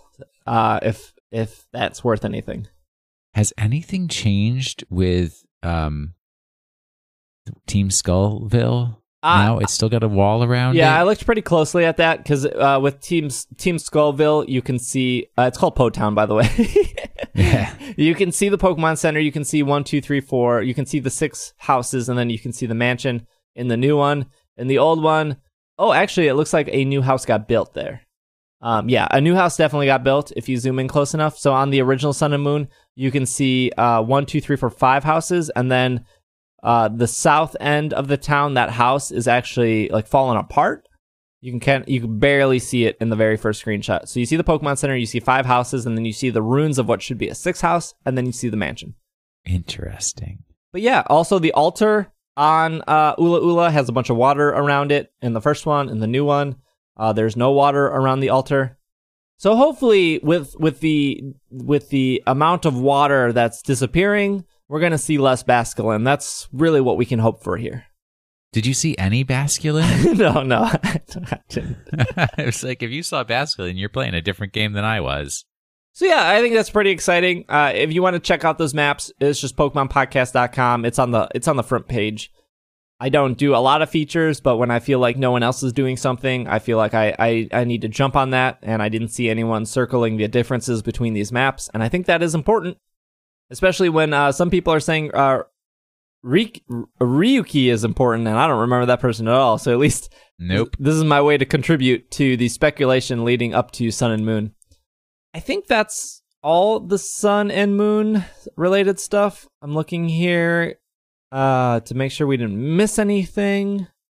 Yeah, I think that's all we can squeeze out of this Yes, and particular fruit. Fortunately enough, there was no news in the last week, so we had plenty of time to catch up. Very excited for these games. But let's move over to some emails. Before we get to emails, and before I forget, speaking of Sun and Moon and Ultra Sun and Moon, we are running a contest right now that you can find on Twitter, or if you go to PokemonPodcast.com, there's a bar at the very top of the screen that says how to enter the contest. You can just click on that. But pretty much what it is that we are giving away digital copies of both Pokemon Sun and Pokemon Moon. So maybe you're missing one of the versions, or you have a friend that you want to gift that to. If you win, I will send you a digital code for that, so you can do whatever you want with that. If you want to, give it to a friend, give it to a family member, redeem it yourself, use it on a different 3DS that you have. So the contest is, we're giving away both a digital copy of Pokemon Sun to one winner and a digital copy of Pokemon Moon to another winner. The person who wins first gets their choice of which one they want. The runner-up gets the leftovers. Each winner will also get a $40 Amazon gift card. And these can be used for Ultra Sun and Ultra Moon, or you can use them for whatever you want. I mean, once you get the gift card, go wild with it. Use it on Ultra Sun, Ultra Moon pre-order. Use it on, new Z-Ring. Use it on some diapers. Use it whatever you want. Pretty much. You ready for... I was going to give you a flash news update. Flash news me. It's the flash news. And it's proof of what terrible Pokemon players we are. Are you sure you can handle it? Yeah, I'm sure. Do you know how in Pokemon Sun and Moon they added that new feature where once you become champion, when you go back to the Elite Four, new people will show up to challenge you for the champion title? Is Ryuki one of those? Yes. All right. Good. We are experts at this franchise. Okay, so back to the contest. Again, you can check Twitter. As of this recording, there's like 10 days left to enter. You can check PokemonPodcast.com. Really easy to enter. You got to follow us on Twitter. That's one entry. If you follow us on SoundCloud, that's another entry. If you subscribe to us on YouTube, that's another entry. If you watch our Leaf Green playthrough on YouTube, that's another entry. So there's 8 ways to enter. That's 8 ways to get in. And these are US digital copies for Sun and Moon. So if you have like a Japanese 3DS, it's not going to work. Just to let you know. Again, we'll probably talk about this next week because there'll be 1 week left in the contest, but go ahead, enter that. I encourage you to. Yes. Okay, so back to emails. If you have any emails, questions, comments, concerns, you can email us, sbj@pkmncast.com. Or while you're on PokemonPodcast.com, entering that contest, you can also hit the contact button. That will take you to the email area where you can email us. We got some emails. This email is from Jordan from Tri-Cities, Washington.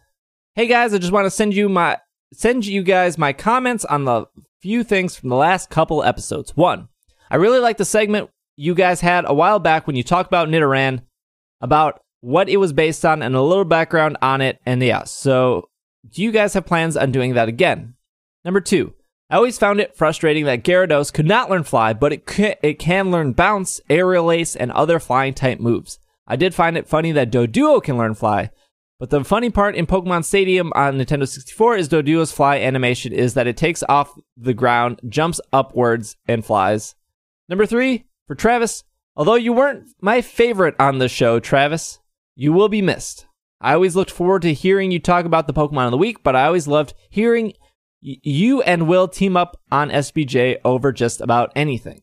This might be late, but good luck on the rest of your journey, and I hope all things go good for you, and I was happy to finally hear that email. Thanks for everything you do, guys, and sorry for the long email, Jordan. That was a long email? We get real long emails sometimes.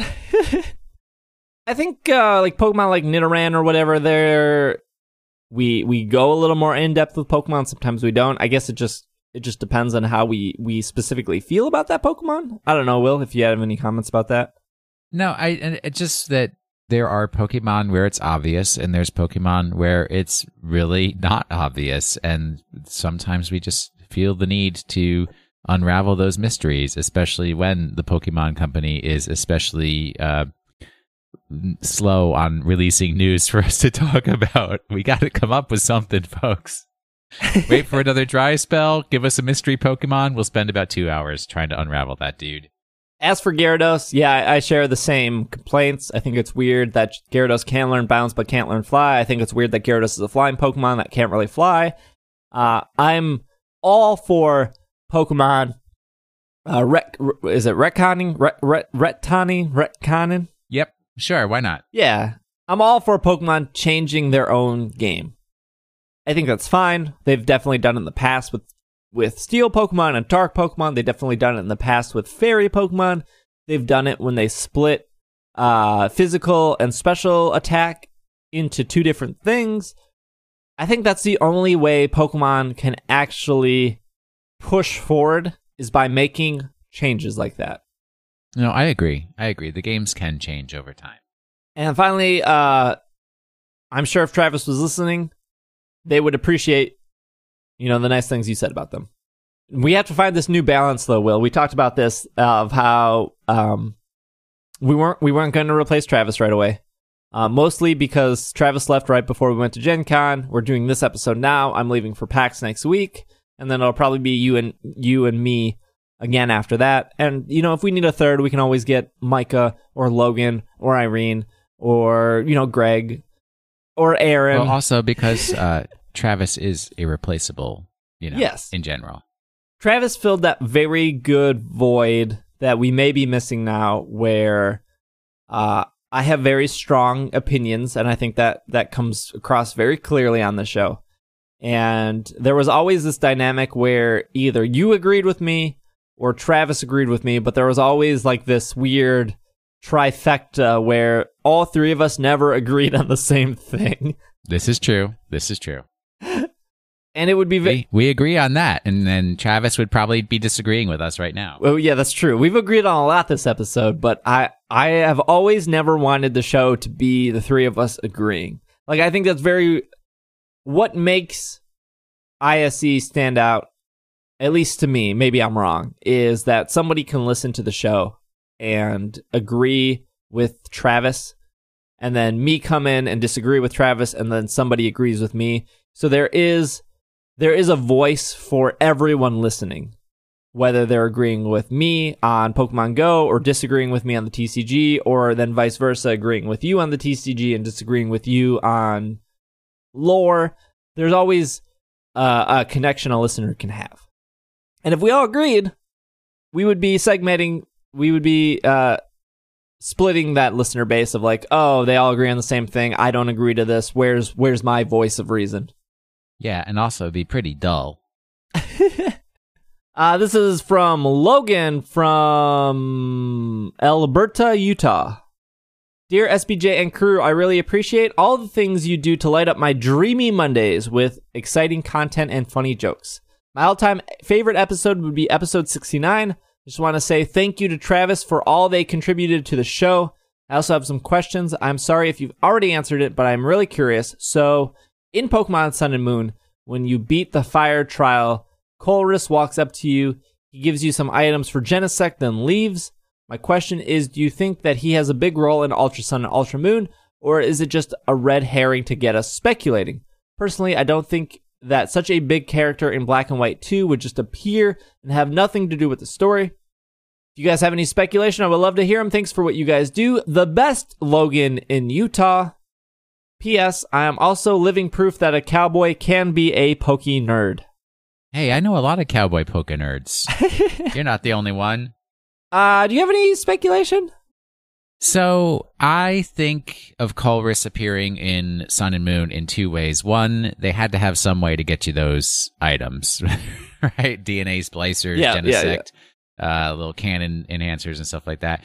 But also using him as the character for that, it's a nod to the fact that Ultra Sun and Ultra Moon is kind of them doing Black and White 2 conceptually again.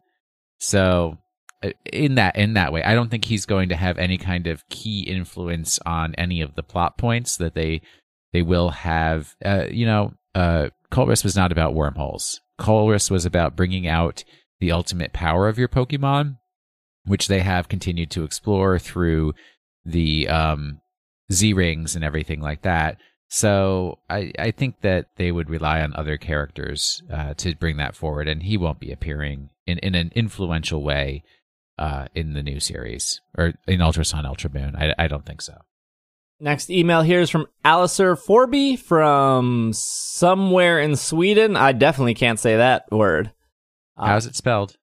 A with a circle above it. All right, so I already don't know how that's pronounced. AKERSBERGA. Eskerberga? I don't know what the A with the circle means.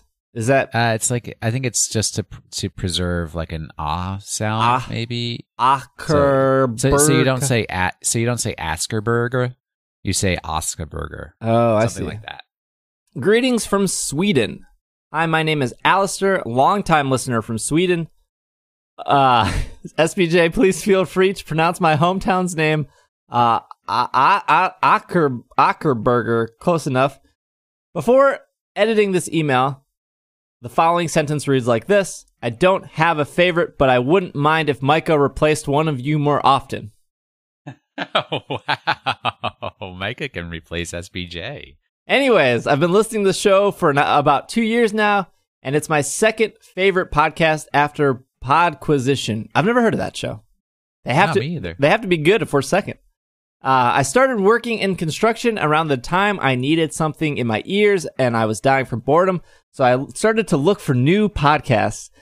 Being a big Pokemon fan for almost all my life, I typed in Pokemon in the search bar, and your show is what I found. I listened to the latest episode and liked what I heard, and I scrolled down and started listening to episode 1. I am so sorry. Wow. Wanting to listen to every episode in order, I listened for 5 minutes, then stopped and decided to go through them in reverse order. That's the real. You did it right. 3 questions for you guys. What was even Pokemon Purple Edition? Number 2, when you go back and listen to the podcast on yourselves, how far do you go back before the quality gets awful for you to handle? Number 3, what are each of your favorite podcasts that you listen to on your free time that you are not involved with in any way? These are all good questions. Keep up the good work. You'll always have a listener in me. Much love, Alistair. P.S. Travis, I will miss you. Good luck in life, and thank you for so much of entertainment you've given me throughout the years.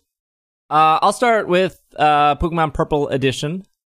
So the show was called in iTunes Pokemon Podcast, and then I subtitled it Purple Edition because Red and Blue were called Red Edition, Blue Edition, right?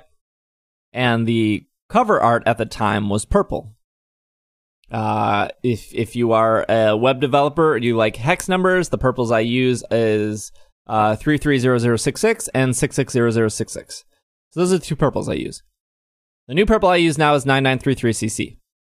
But anyways, I didn't, after like 6 episodes, I was like, I wanted to get away from using the word Pokemon, although owning PokemonPodcast.com is a really good domain and really good for Google SEO. So I kept that, right? Because PokemonPodcast.com just redirects to PKMNcast.com.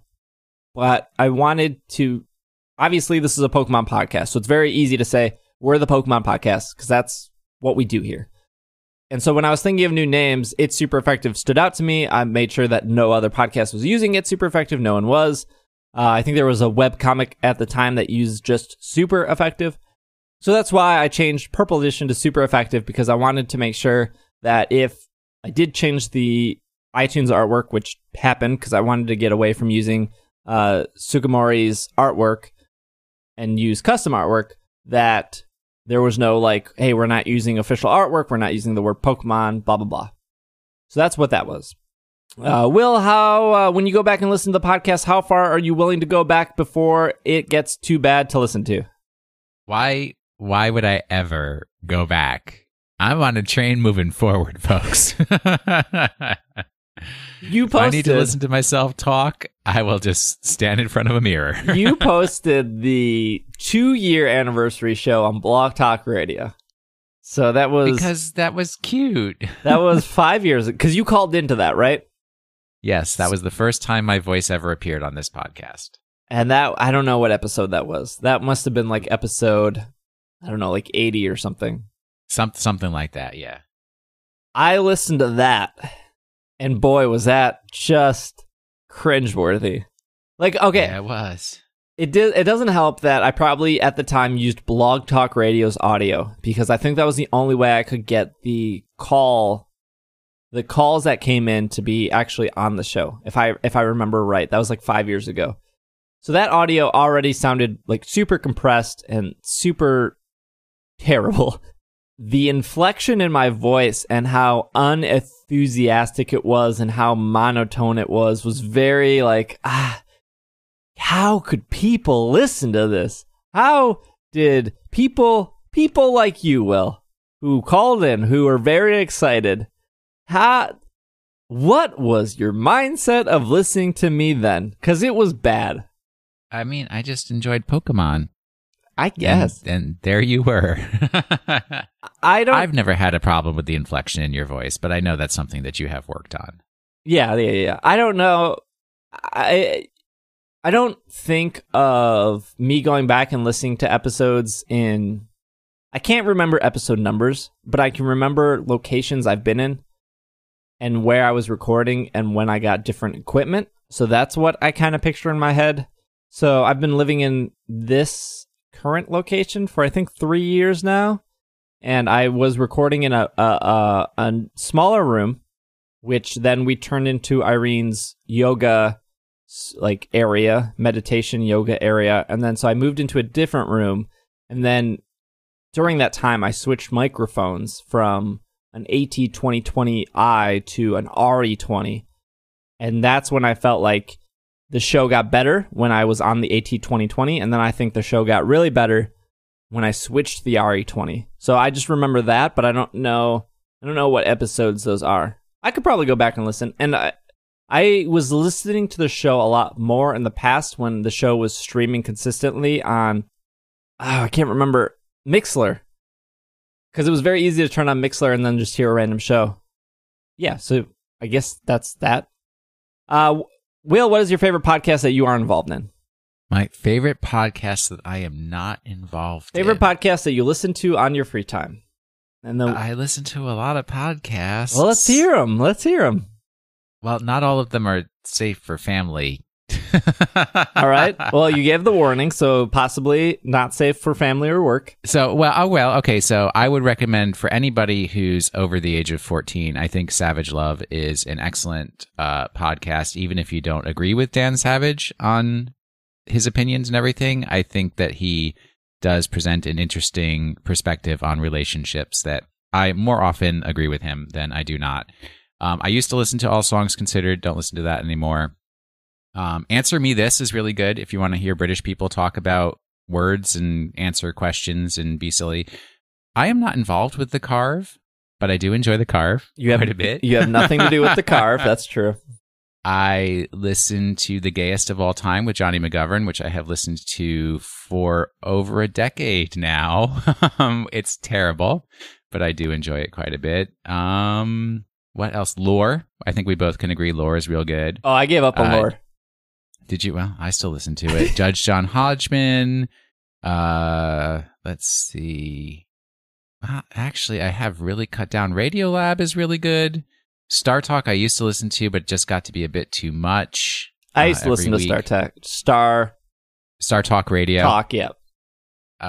This American Life I don't listen to anymore. But Till Death Do Us Blart. I don't listen to My Brother and Me anymore, but I do listen to Till Death Do Us Blart because they only do one episode a year.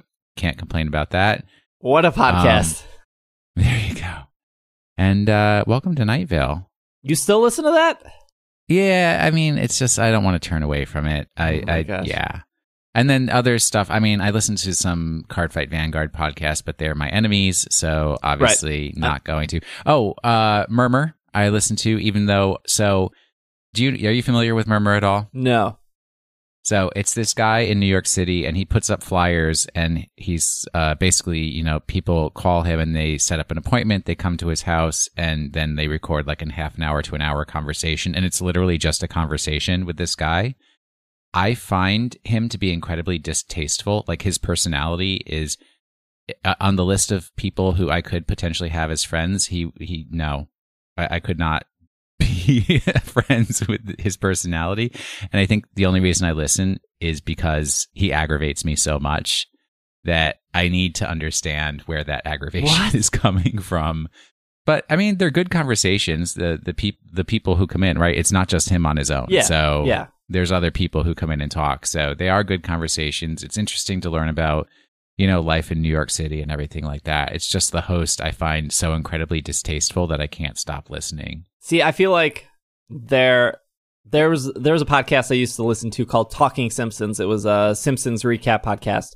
And I mean, I enjoyed it because I'm such a big Simpsons fan and I love hearing details about Simpsons episodes that, I could spend my own time researching and looking up, but there is value and really fun of somebody talking about an episode and pointing out things you might not know because they did the research and everything. So it just makes it enjoyable. But there was one person on that podcast, and I won't say who, that I just couldn't stand. And to the point where it was just it is no longer enjoyable for me to listen to this when you talk.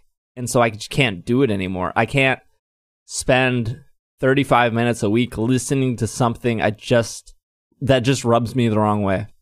I think I've talked about the podcasts I've listened to before that I'm not involved with. The one that I don't miss, I'll talk about the ones I don't miss any week. The one would be the Vergecast, which is a show about technology, and they mostly talk about Apple and Microsoft and Google and Amazon, pretty much the four big tech giants that exist in this world. I listen to the Giant Bombcast and the Giant Beastcast, which are both Giant Bomb products. Giant Bombcast comes out on Tuesdays. Giant Beastcast comes out on Fridays. So I listen to both those.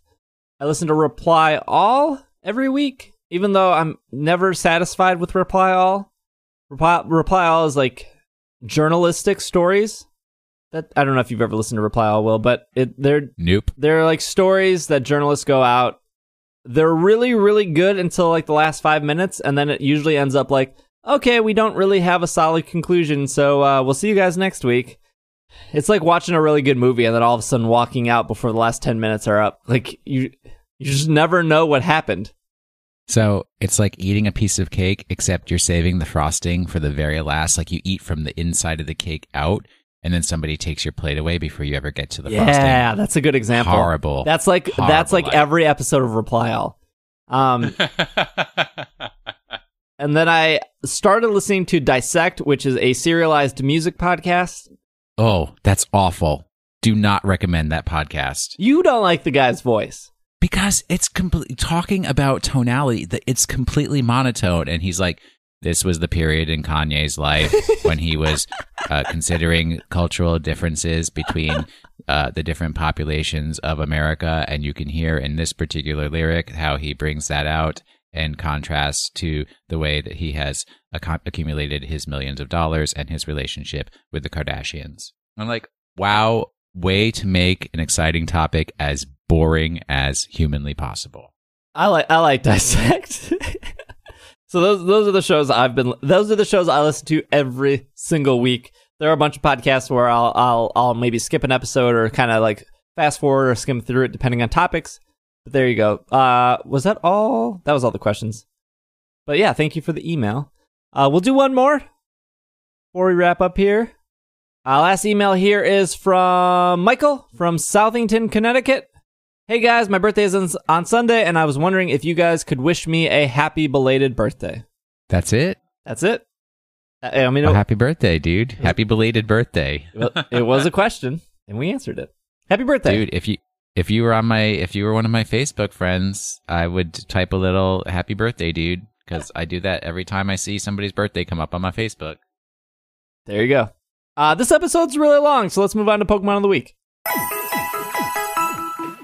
You ready? I'm ready. Biology of a Rhydon. If I can do this without laughing. Rhydon is a large, gray, bipedal Pokemon with features of both dinosaurs and rhinoceroses.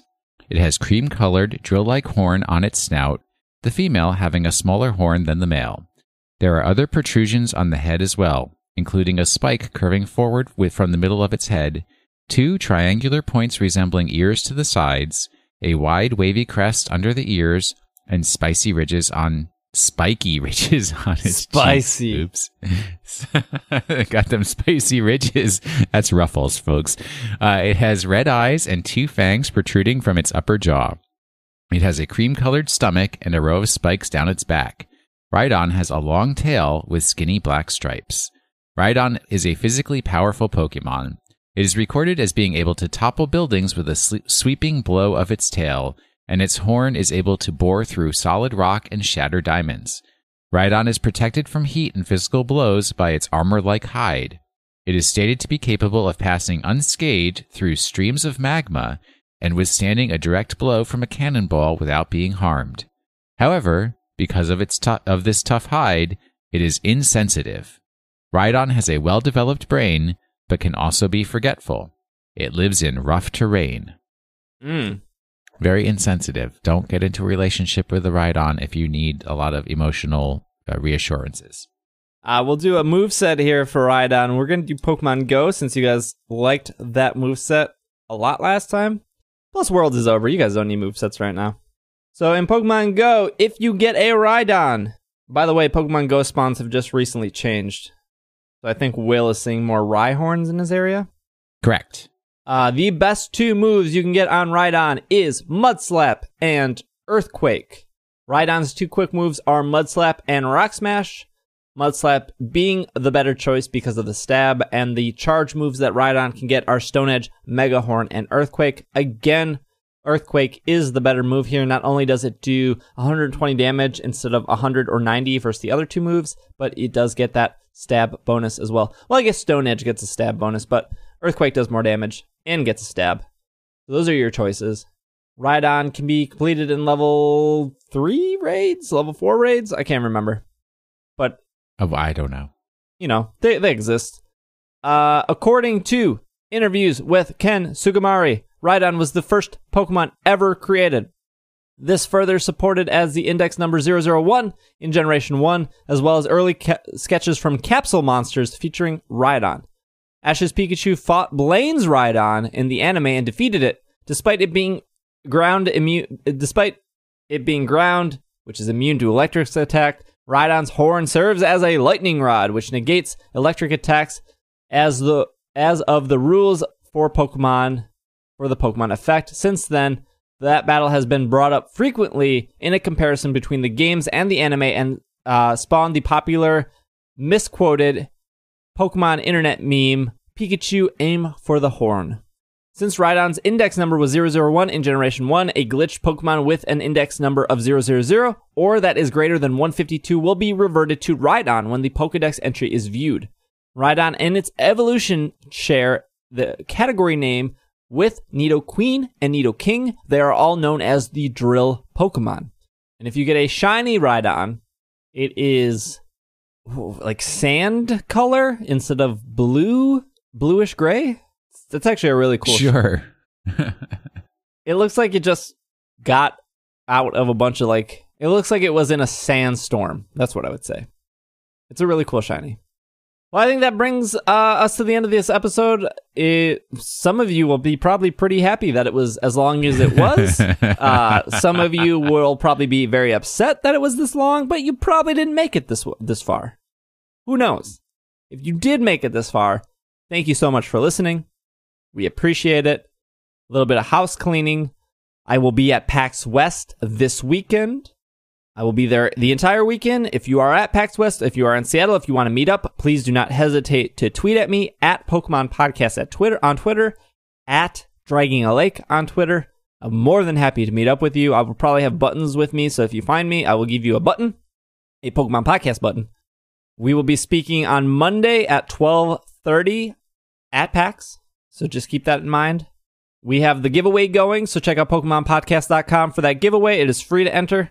So do that. If you have any questions, comments, concerns, don't feel free to email me, sbj@pkmncast.com.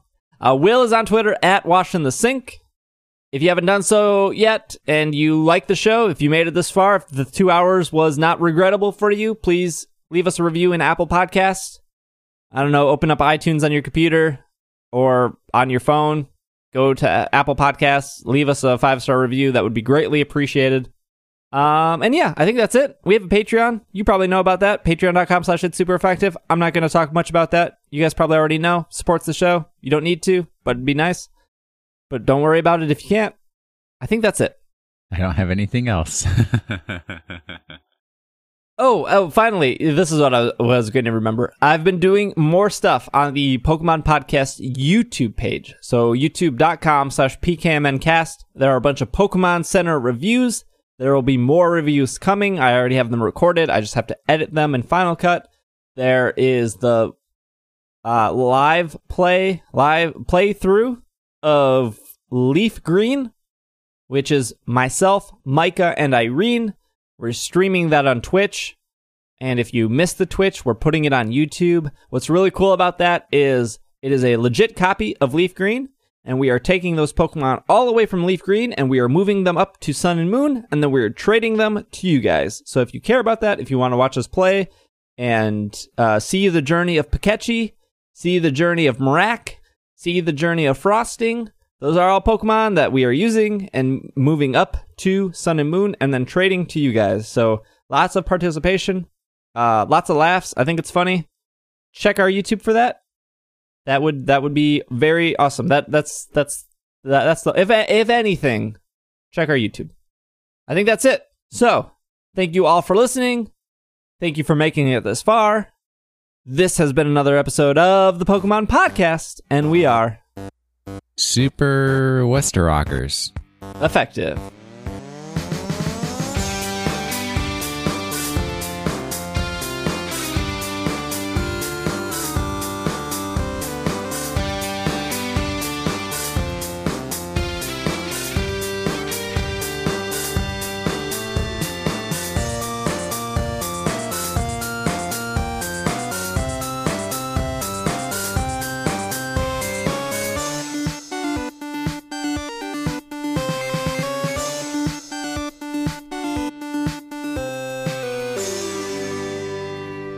Did you have to say it? Yeah. All right. I mean, that's your deal.